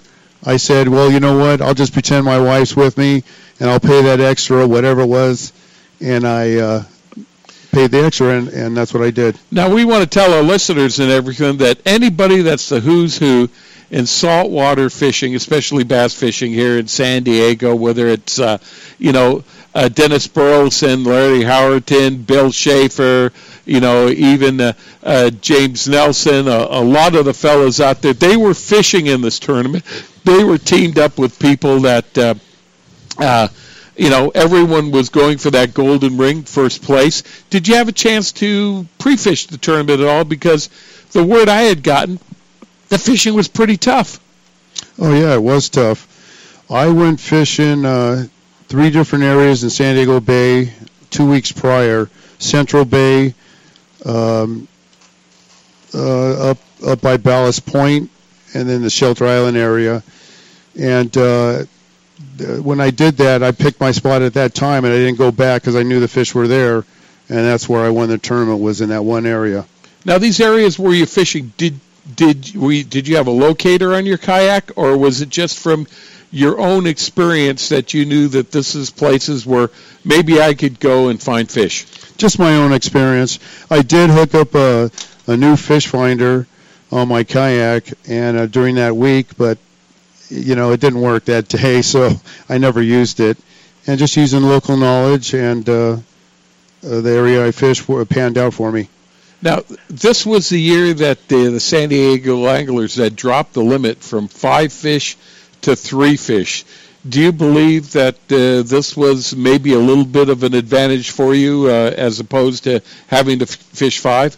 Not at all, because I could have caught 5 fish. I did have a 4th fish in my bait tank just in case, I thought I was pretty close with the other 3. But I don't think that plays a factor. It could be 5 or 3 or even 1. It just matters the biggest bass. So for me, it didn't matter. Let me ask you a question here. Yeah. You can fish live bait in these tournaments? Yes, you can. Did you have live bait in your kayak or, behind your kayak that you could use, or do you No, use there's no chumming the law. It was all plastics. For me, it was all plastics. There were some guys using bait. You can use cut-up bait, live bait, mussels, clams, whatever you want to use. Yeah, Stan, there's a rule that if you have live bait, you have to not have live bait in your vessel at the beginning of the tournament, and then you must go out to the bait barge and bait up, and then go out with live bait from there. And that's quite a row from a kayak guy. Never mind. Well, so Tony, let's go to the opening gun. Here you are at dark 30 in the morning. You're bobbing around in your kayak. There's 140 other boats biting at the bit to get out of there. The flare goes off. Everyone kicks it, gets on plane, gets the hell out of there, and you're sitting there in your kayak. What was your strategy? Exactly. Everybody just skedaddled out of that area. But anyway, all the kayakers, most of the kayakers waited till all the guys went out, all the motorboats, so they wouldn't get the wave action. So there's probably about 20 that stayed on the beach and just went out, and everybody went on different directions on the kayaks also. So I just stuck around the area, and I was going by birds, just pretty basic. Birds, where there's birds, there's bait. Where there's bait, there's fish. And there's a lot of silver sides balls of bait where I was fishing, and there was bass underneath that, and I was just working the bait balls. So in the kayak, actually, you can say you had a chance to really observe what was happening as opposed to going by what was happening at 60 miles an hour. Exactly. On a kayak, you're down low in the water. I mean, you can see a lot more, just like what I seen the bait. But 2 weeks prior, that bait was still there. It was there already, But you can see everything from a kayak. Okay, tell us about the technique that you used. I was going to ask you, how deep are you fishing to? Anywhere between 40 to 50 feet. Okay. Just working different edges there, a couple structure spots, but mostly it was the bait balls. And I did have an Alabama rig with me, never used it though. Really? Never used it. There was another kayaker that was, and he said he got 3 3-pounders, but I think he misread the poundage on his fish. Exaggerating. I know those guys. Those are tournament fishermen. Yes, exactly. Hey, we're speaking with Tony Souza. He is the winner of the 2015 San Diego Open Bay Bass Tournament. We're talking a little bit about fishing the bay, some of the techniques he employed, fishing out of a kayak, fishing against almost 150 other teams that were in a boat. He wound up beating them all on this particular given Saturday. Hey, you're listening to Stan, Wendy, and John. This is Rod Reel Radio on AM 540 or rodreelradio.com. Stay tuned. Still more Rod Reel Radio to come. We got a break for a few commercial messages. Stay tuned. We'll be right back.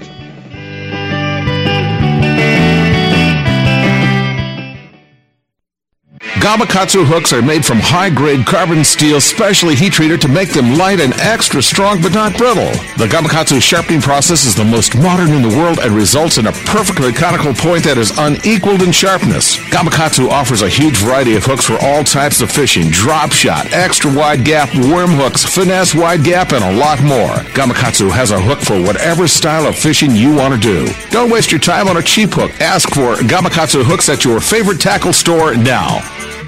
H&M Landing is the most diversified sport fishing company on the West Coast, serving the angling community since 1935. H&M Landing's name recognition and reputation for customer service is the best in the business. The H&M fleet provides the widest range of trip options and boasts the coast's largest open party fleet. For ocean fishing any time of the year, H&M Landing should be your choice for nearshore and offshore fishing. H&M is San Diego's most experienced sport fishing company, offering the best in half-day, three-quarter-day, full, and multi-day trips, and a complete schedule of long-range adventures. Call today, H&M Landing, 619-222-1144, or visit their website at www.hmlanding.com for updated schedules and secure online booking. H&M Landing, the experienced angler's first choice in local and multi-day fishing since 1935. That's H&M Landing at 619-222-1144 or hmlanding.com. Every serious angler knows that a quality hook is an important part of their arsenal. Gamakatsu hooks are made from high-grade carbon steel, specially heat-treated to make them light and extra strong but not brittle. Gamakatsu ring hooks are made with a one-piece ring, no welds, no weak spots, a very smooth-moving ring. Gamakatsu offers a huge variety of hooks for all types of fishing. Live bait hooks, both light and heavy-duty to 4 extra strong. Circle hooks, tuna hooks, ringed hooks, tuna doubles, and many more. Don't waste your next fishing trip on a cheap hook. Get Gamakatsu hooks at your favorite tackle store now. I am a heroic angler. I can bait a hook with my eyes closed, cast to a spot the size of a dime, and reel in the biggest monsters of the depths. And not only do I make sure everyone on my boat wears a life jacket, I make sure we're saving water. Because every drop we save means more water for our fish. And there's nothing I wouldn't do for a fish, except kiss one. Well, there was that one time, but I don't kiss and tell. Take your hero quiz at BoatCalifornia.com. A message from the California State Parks Division of Boating and Waterways. Hi, my name is Dennis Green, and I always love to talk about fishing. When I want the real information, I go to Rod and Reel Radio. Those guys are who I thought they were. Hey, we do want to welcome you back to Rod and Reel Radio. We have Tony Souza with us. He is the winner of the 2015 San Diego Anglers Bay Bass Tournament. And Tony, we were talking about you working the deep spots and structures, and actually you were literally within sight of the weigh-in area the whole day, were you not? Yeah, pretty close. I was up and down the stretch there on the beach, yeah. Yeah, tell us specifically about the types of lures you used and how you made the presentation. Okay, yeah, I used, first of all, I used 8, 10, 12-pound tests. I went with the light stuff. I think that was the key right there, just using a light line. I know the guy's been pre-fishing the whole week there, and I figured the lighter the line, the more the fish was already spooked, some injured fish. So I went with the light line. I was using anywhere from 2-inch swim baits to 5-inch. I was using Berkeley gulps. I was using some MC swim baits, some Flurry hybrid, charcoal color, and I was also using Western baits that I got from your packets the year before. Thank you. I appreciate that. Single tails. Those discount coupons are still good, so make sure you bring them on in and get some more. Now, in past years, fishermen have used such techniques as long lining. I understand that has not been working as of recent. Were you long lining the baits? Were you hitting the fish on the head?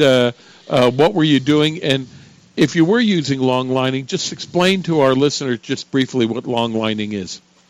Okay, I wasn't really long lining that day.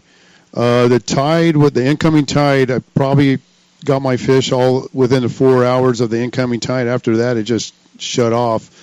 Now, long lining is when you can just drop it straight down or cast out, and as the boat is drifting, you just let your line pay out and go anywhere from half a spool to 3/4 spool empty, and you just start reeling it in.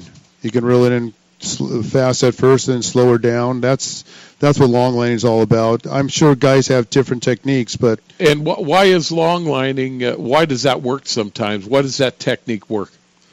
Well, a lot of times, if the fish is moving around on the bottom, it keeps the swim bait down lower in the towards the bottom, where the fish can respond and take that bait. Okay. Well, just a little while ago, we had our in-studio producer here open up the door and say, "Hey, tell them about Portuguese Power. What's that all about?" Oh, God.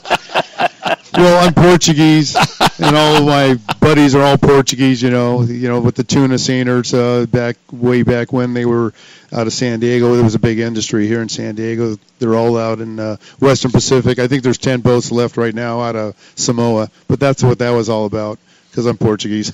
Now, you were fishing out of a kayak. One of the things that you had to do is you had to keep your fish alive because of the fact there was a penalty for bringing in dead fish. Tell us, how do you go about doing that in a kayak? Okay, right. I have a Hobie Outback. It's the pedal plus paddle. I can use either one. I prefer the pedal. But anyway, I have a bait tank, and that's how I kept my fish alive. Just had a live well, just circulating water, and the fish stays alive really well in there. And I want to just mention I was also just bouncing swim baits off the bottom, because in the wintertime, a lot of that fish is feeding off the bottom.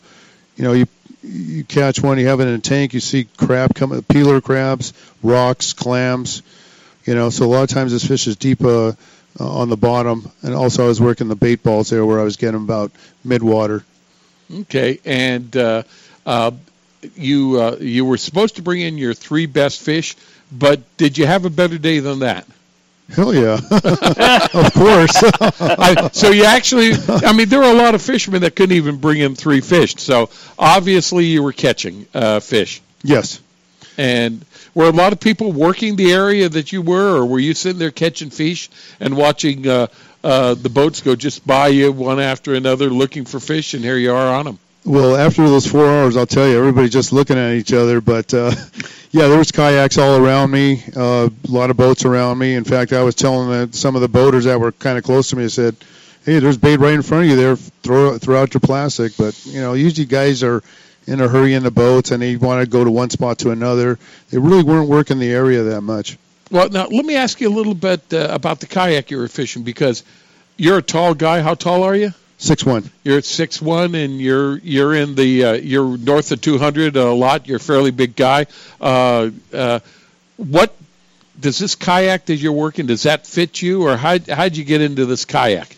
It fits me perfectly sitting down straight, with the pedals and everything. But if anybody see me out there fishing, I was a guy with the orange shirt, and I was actually sitting side saddle where I had my feet in the water the whole time I was fishing. You got to figure that was 62-degree water, flat, calm weather, so that's how I was fishing. Hey, Tony, let's get on with this conversation in just a little bit. I want to change gears right now because we've been able to make contact with Joe Uribe Jr. as he's streaking across the desert on his way home from Lake Havasu, and while we have cell connection with him, I want to get a hold of him. I know he's eager to get on home, but I know all our listening audience wants to congratulate him. So without further ado, let's introduce our listening audience to the winner of the 2015 FLW Rayovac Western Series tournament at Lake Havasu, Mr. Joe Uribe Jr. Joe, welcome to Rod and Reel Radio. Thank you. So glad to be on the radio, and I appreciate the opportunity, and want to first off thank all your viewers and everyone out there for all their support. What an amazing event and a tournament. Definitely a highlight of my fishing career, no doubt, and ever so sweet, especially to have my family and friends and everybody there at the weigh-in. It was just amazing. Hey, Joe, this is Wendy. Yeah, Joe, you've got Stan and Wendy here, too. And Stan, why don't you start off? Do you have a question you want to ask Joe? No, I just want to say Joe and I have been fishing, Joe and his dad started fishing against me way back when they first got involved with the tournament circuits. I've really watched him grow in this events that he's really come a long way, and it's fun to watch that all of the young guys back when that have come through and have gotten to the place where they can really compete at the highest level of the fishing thing. And Joey, you've done a great job, buddy. Well, I appreciate that, Stan, and like I said, it's been a long time coming for me, and I've been fishing for a while, and have followed guys, great fishermen like yourself over the years, and definitely has inspired me to continue fishing and doing what I love to do, and working in the industry as well as you know for 15 years now. I really enjoy the sport of bass fishing, and anything I can do to contribute back to not only the young and upcoming fishermen, but just even the veterans out there, just to, like I said, just to remind them that they're definitely still an inspiration to me, and means a lot for all the support and stuff that I get over the years. For those people who don't know, go ahead, Wendy. I have to say personally, congratulations, and how far you've come. I mean, I remember being at Lake Terrace with you, fishing in your boat, when you were a kid. Oh, yeah, I remember that. You had a really great teacher, to go out there and be able to go fish with your dad, and to go out there and win tournaments, and for him, and your whole family would come out. Your mom would come out, your sister would go fishing, and I just think it's just really neat that it was a family event, and that your family is there to support you and be at your weigh-ins. That's awesome. Yeah, absolutely. That definitely is means a lot that they're out there, and having my sister back on board on the circuit. Of course, thanks to Bridgeford Foods, Ranger Boats, and Mercury Outboards, making it all possible for us to be out on the water. Traveling with my sister this year is just going to be a lot of fun. We're both going to be doing promotions together for Bridgeford at Walmarts and other convenience stores that carry their product at each event, and just have a great time. And I tell you, I mean, it's been a while since her and I fished together, and she's one heck of a fisherman. She really, really impressed me this trip, and really helped me win the event. And I'll be first to say, I mean, it was just amazing how, whether she realized what she did or not, I mean, she really opened my eyes to something that I would have never even tried in a certain particular area that was my key area, how I won the tournament. And what she did with the baits, to kind of doctor it up, and was just absolutely amazing. I thank her, love her to death, and yeah, it was awesome. Let me go back awesome, and I have to say, it's in the blood. It's got to be in the blood. It is, and I got to explain it is. It flows through our veins, there's no doubt. Joe, for those of the people that are out there that don't know, Joe has been around the fishing world for a long while. He fished with his dad in the team tournaments coming up here when he was just a kid, and then he ended up working for the premier Ranger boat dealer in the western United States here, with Rick Grover for years as a sales manager over there, or salesman over there, and stayed involved with the pro circuits and grew up within the industry here. To get to the point where now you've moved away from here, from California, you're over in Arizona. You work for Cabela's now, if I'm not mistaken, and still in the fishing world, promoting the industry there. So now that we've got that out of the way, I want to know what you learned from your sister. Well, I tell you, I mean, we kind of was real confident. We had a pattern going, and we were throwing the chatterbait. We were throwing an A-rig made by Bastronics, but she took that chatterbait, and we had a skinny dipper on as a trailer, but we were fishing dirty water. But I was fishing fish that were outside staging, kind of waiting to come up. She decided, and it was funny, on the last day of practice, I was rigging my rods because we had to be off the water by noon. We had a promotion due at the Walmart there at 2 o'clock. So I was rigging my rods, just ready to go. She was on the trolling motor, and she says, "Hey, I'm going to go up here shallow to these toolies and try it up here." I said, "Sure, no problem. Knock yourself out." She went up there shallow and made a cast with her chatterbait, and she caught a 4.5 pounder. Wow. And I was like, "Wow, that's an awesome fish." So I reached down, I grab it, but I look at her bait, and I'm like, "Wait a minute, what did you do to your bait?" She's like, "Oh, well, I figured the dirty water, I wanted to try some chartreuse," so she put chartreuse. She got my chartreuse dip and dye marker. She put it on the trailer of her skinny dipper. And I go, "Wow, that actually looks pretty darn good. I might have to try that." So I rigged one up, and I said, "You know what? Then you got me all excited." I proceeded to go to the next bay, shallow bay with toolies, and I said, "No, let me try that." So I cast up there, and I catch a 4.5 pounder. And I looked at her, and I said, "I think you're onto something." No kidding. So we went and hopped a couple more bays, taken the hooks off, and got a few more bites. And now my wheels are spinning, thinking, "Oh, great, Rachel, you just threw me off now." And I ended up starting on that spot where she caught her for a 4.5 pounder, and that was my primary area where I caught my fish. It was absolutely amazing. I would have never went up there like that and did what she did, and really opened up my eyes to that. And man, I tell you, it was huge. I fished 3 primary bays, all next to each other, was where I fished, and the fish were there in the morning. They were active, feeding on shad. They were pre-spawn fish staging, but they were up shallow. They were moving with the stripers and the gizzard shad. We did have some birds in the area. Both seagulls and grebes working the bait in the morning, which helped kind of keep the fish active, keep them moving around. And I caught fish every day by 9 in the morning, had most of my weight each day.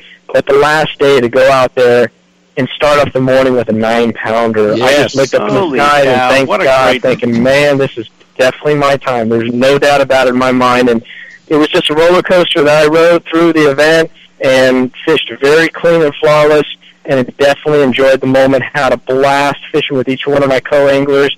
It was so exciting to have Daniel Liu in my boat, a great angler, by the way, is very well established in the FLW as a non-boater, but to see him also catch fish or fish next to me on the last day, and we sat in the boat at 10 o'clock in the morning, pretty much ready to weigh in, knowing that we pretty certain that we won, was even that much sweeter. And having all the camera crews around, taking pictures and cheering us on, and having my dad there in his boat, rooting me on, and watching me catch that 9-pounder, he was just, man, I can guarantee you he was in tears.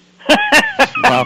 Me too, but I wasn't there, buddy. Hey, with what colors did color make a difference on the bait before you put the chartreuse on? Was it smoke? We're just using a shad pattern.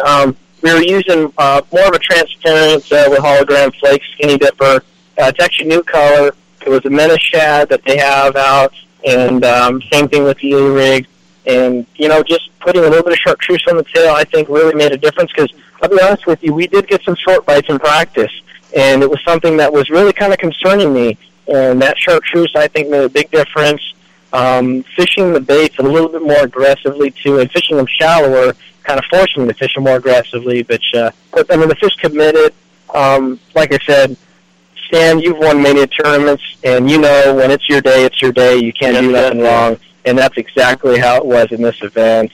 And it was a great experience, and definitely an experience I hope to experience again very soon. But I've been very patient over the years, and it's my first major win. I know my first year in 2003 when I won my very first pro-am at Lake Mead in the Juan Bass Miller High Life Tour was definitely an exciting way to start off my pro career. But it's been a long time. I mean, it's been since 2003 since I've won. I've been second, third, and fourth, and runner-up many a time and lost by ounces. But I told myself before, I says, when it's my time to win, I want to win, and I want to win big. I want no doubt in my mind that I'm going to seal the deal.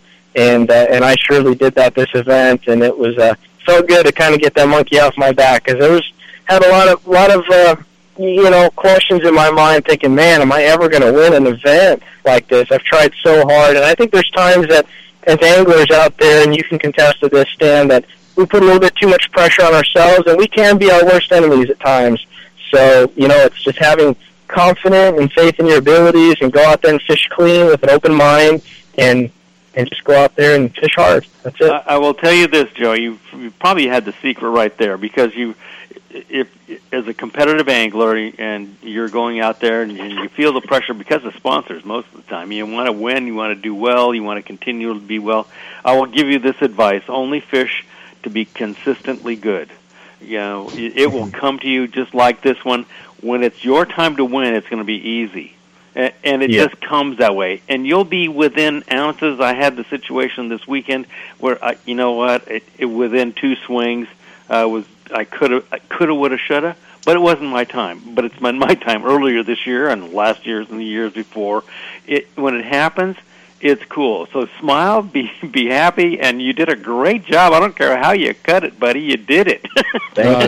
Joe, it was indeed a great win. And why don't you take us through? This was a 3-day event. It wasn't a wire-to-wire win for you by any chance. And back even on the second day, there was no sure thing. So take us through the 3 days real quickly, and then that last day. I mean, that last day was epic. So go for it.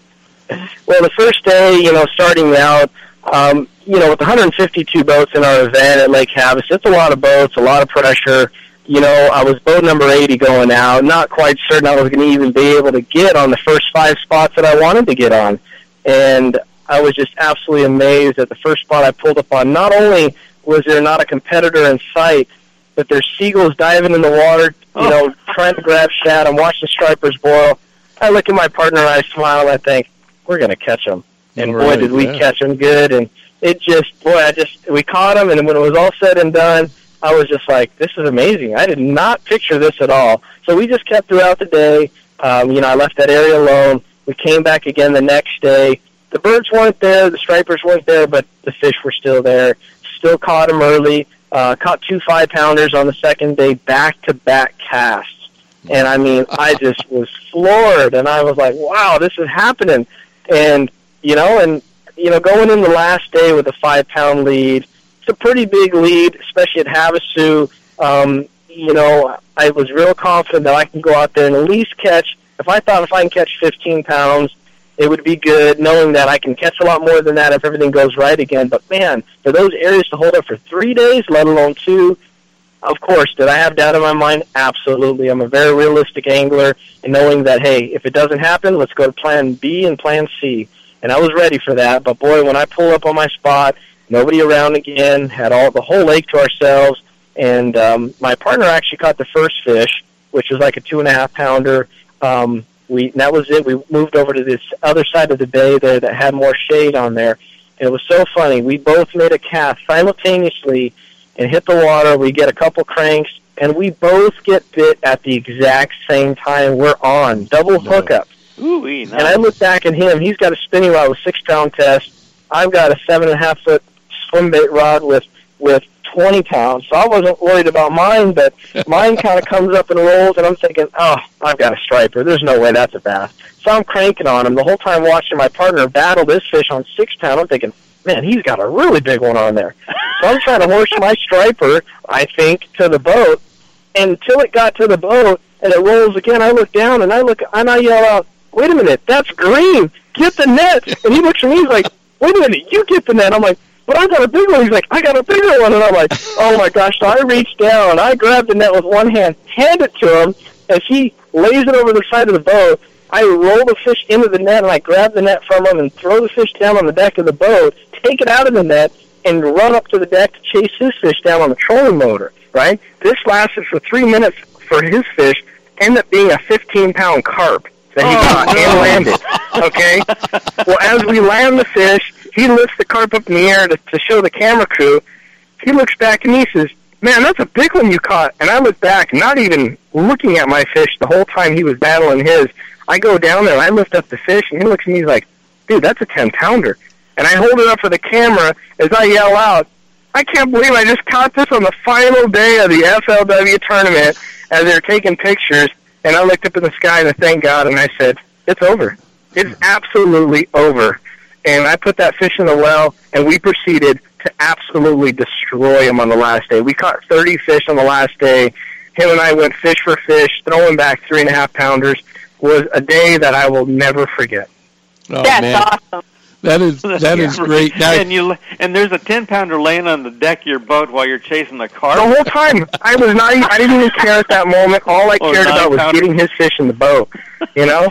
And, man, it's amazing. those events like that when you go to your area and they're still there, and they're pushing bait up against the bank every morning at the same time or whatever it is, and there's nobody else around. Those are what I call God winks.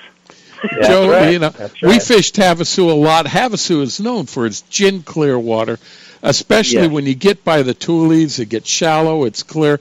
What do you think was causing that stained water that you found? Was it wave action or what?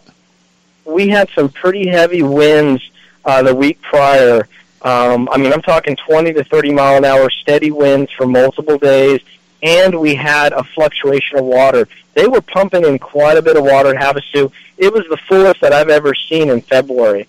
It was high, and I think that contributed a lot. But those particular areas, they're not protected because they're bays, so when the wind picks up, it blows directly into those bays, and it stayed very stained and off-colored, which really helped me out because the fish were not as skittish. and they seemed to be more aggressive in those areas. But as you go further down south in the lake, of course, the water got, to 15 to 20-foot visibility. Mm-hmm. Yeah. So you're up there at the scales. They put you on the hot seat. Were you having any anxiety there that maybe there is someone that can beat me? And what was going through your head while you saw fisherman after fisherman come on up and then have to go back down? Well, let's start. What was the weight at the second day? The second day, I had 21 pounds even on the second day. And I had an 8-pound or 9-pound lead for the longest time until Josh Bertrand weighed in, he's a BASS elite angler who came down. We had a lot of great anglers show up there and fish, but he ended up he had another solid day like he had the day before, and he was 5 pounds behind me. But still, that's quite a bit. Knowing that when I talked to Josh, he was only getting 5 to 7 bites a day, so I knew that he was struggling for his fish. I was catching my fish early. A lot of guys knew that I was catching my fish early, and they were pretty confident that I was going to catch them again. I hate to be optimistic. I always go there with a clear and even keel mind. So, but, at 10 o'clock, when I had 26 pounds in the boat and my partner already had 16 and a half, I pretty much knew it was over. And, I had camera crew on me every day, but that morning they were giving updates. So a lot of people kind of knew I had caught them. So when I went up to the scales, the other top 10 anglers just kind of knew that, hey, let's hurry up and get this thing over with. We know who won, but, we put on a good show. Was I nervous? No, I was excited and really relieved that knowing that it's finally my time. I'm finally going to win one, and thank you, God, and can't wait for the next one. And I just appreciate all the support that I've gotten from everyone, from friends, sponsors, family over the years. I mean, to go out there and do that on the final day and to catch a big fish like that and pull it out to put on a show. And that's what you want to do on the final day, and that's what people want to see. And we had a great crowd at the weigh-in. Lake Havasu City really accepted us anglers with open arms. We're thankful for having us there and showed us a lot of hospitality and camaraderie there by showing up and supporting us. And boy, it was just a great feeling and stuff. So it was exciting. It was how I dreamt it to be, and it was definitely a dream come true and a highlight of my fishing career. And boy, I tell you, I hope to experience it again. I really do.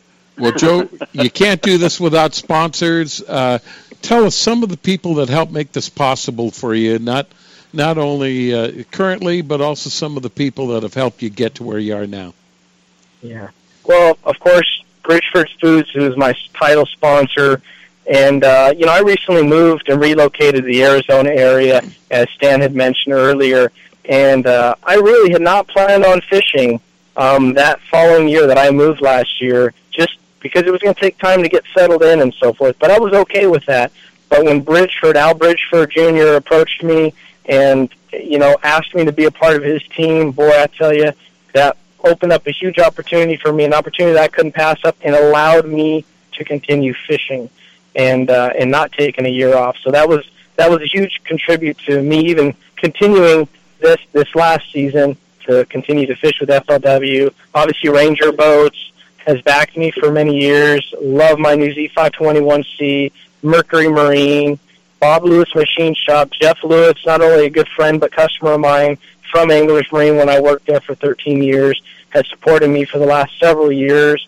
Adoption Awareness Foundation, Bob Noakley with Canyon Fishing Products, Daiwa, Kurt Awakawa from Daiwa Reels. I've had the opportunity to switch over to Daiwa. I was a long-time Shimano guy, and I'm so impressed with their new reels. The Daiwa Tatulas and Zillions fish flawlessly. And, as a professional angler, when we're out there on the field, I mean, we fish hard, and we really, really rely on our tools. And those Tatula reels have not skipped a beat for me in the last 2.5 seasons. So really impressed with their new product. Sunline, great fishing fluorocarbon line. They have great braid that I've been fishing. I'm a big braid fisherman, so I can contest to that. Reaction Innovation, of course, the Skinny Dippers really helped contribute to my success at this event. Bastronics, Custom A Rigs, Voss Weights, Chad and Bob Voss, appreciate their support. And, gosh, man, I don't know if I'm forgetting anybody else, but I can tell you I do appreciate all my friends and family, both Facebook friends and friends out on the circuit that have had my back from day one.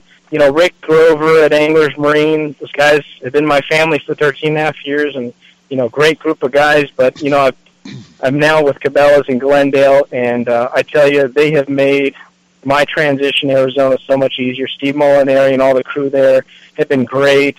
You know, it just I've just been truly blessed over the years. I really have. Well, Molinari has been a fisherman too, so he understands. Yes. Yeah. Hey, Joe. So I was looking at your Facebook posts and stuff. So are you a Californian or are you a local Arizona boy now? Well, now I'm a local Arizona. I reside in Surprise, Arizona. I know Ron Lappin likes to mention it as Sunrise, but it's actually Surprise, Arizona. It's the west side of Phoenix. I'm about 25 minutes from Lake Pleasant, and I work at the Cabela's there in Glendale, and still sell Ranger boats, Alumacraft boats, Lobos, and I tell you, those guys have been great there at Cabela's. Steve Molinari is my sales manager. Understands tournament fishing because he's a tournament fisherman himself. They've given me plenty of time to go out and fish and do what I love to do because it helps our business. Being a retail boat salesman, being out on the water there and interacting with a lot of potential customers and prospects really gives us the maximum amount of opportunity to help sell and help our customers. Right. Hey, Joe, before we let you go, because I know you're trying to get home, the end of the tournament came. You know, we've known you. We've known your dad, family for a long time. Your dad is stuck behind you. Was there any special words that you guys shared or anything else like that that was just royally poignant to the time? Well, just being able to go out there and practice with my dad, because him and I really don't get to fish a lot, get an opportunity to fish a lot together anymore, because, you know, I'm always traveling when I do fish. I'm, you know, traveling all the time. So to go there and fish with him, and actually, I was boatless, I'll be honest with you. I've been boatless. I was boatless since November, waiting on my new Ranger to be built, and knowing it wasn't going to come in until pretty much the week before the event.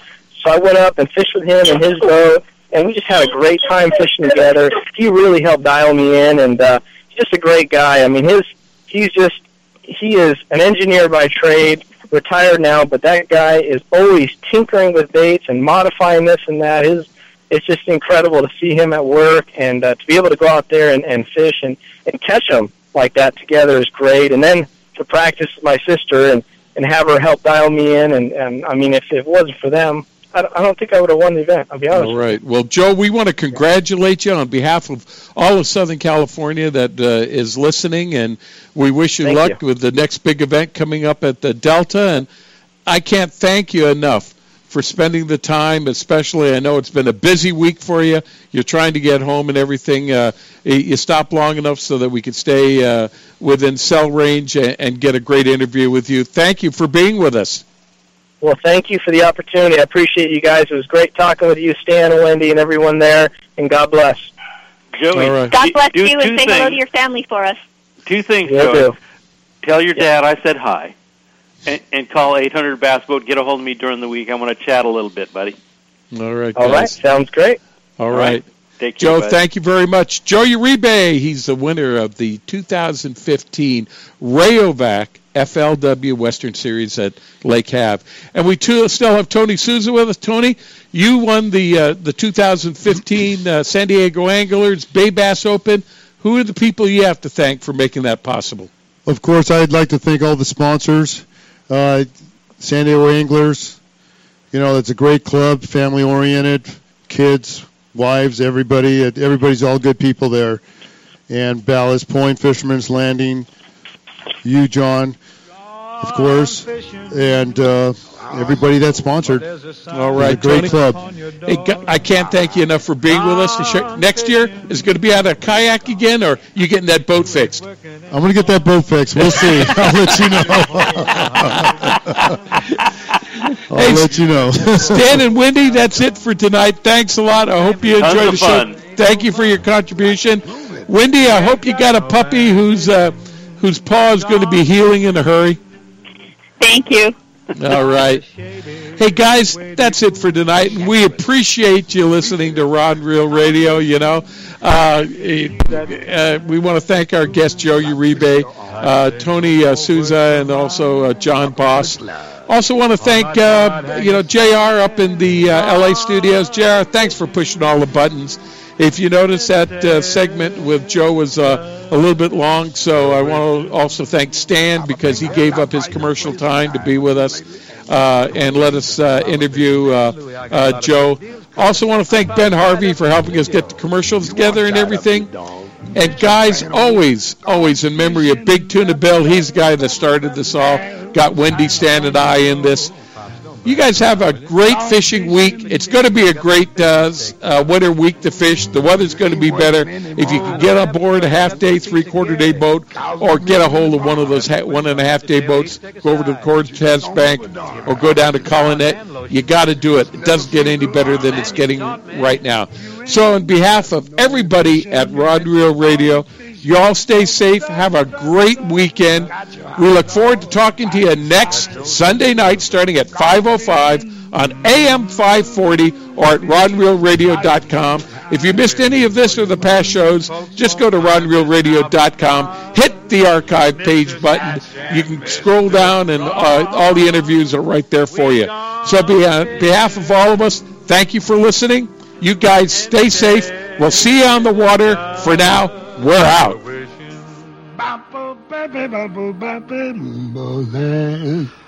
Oh.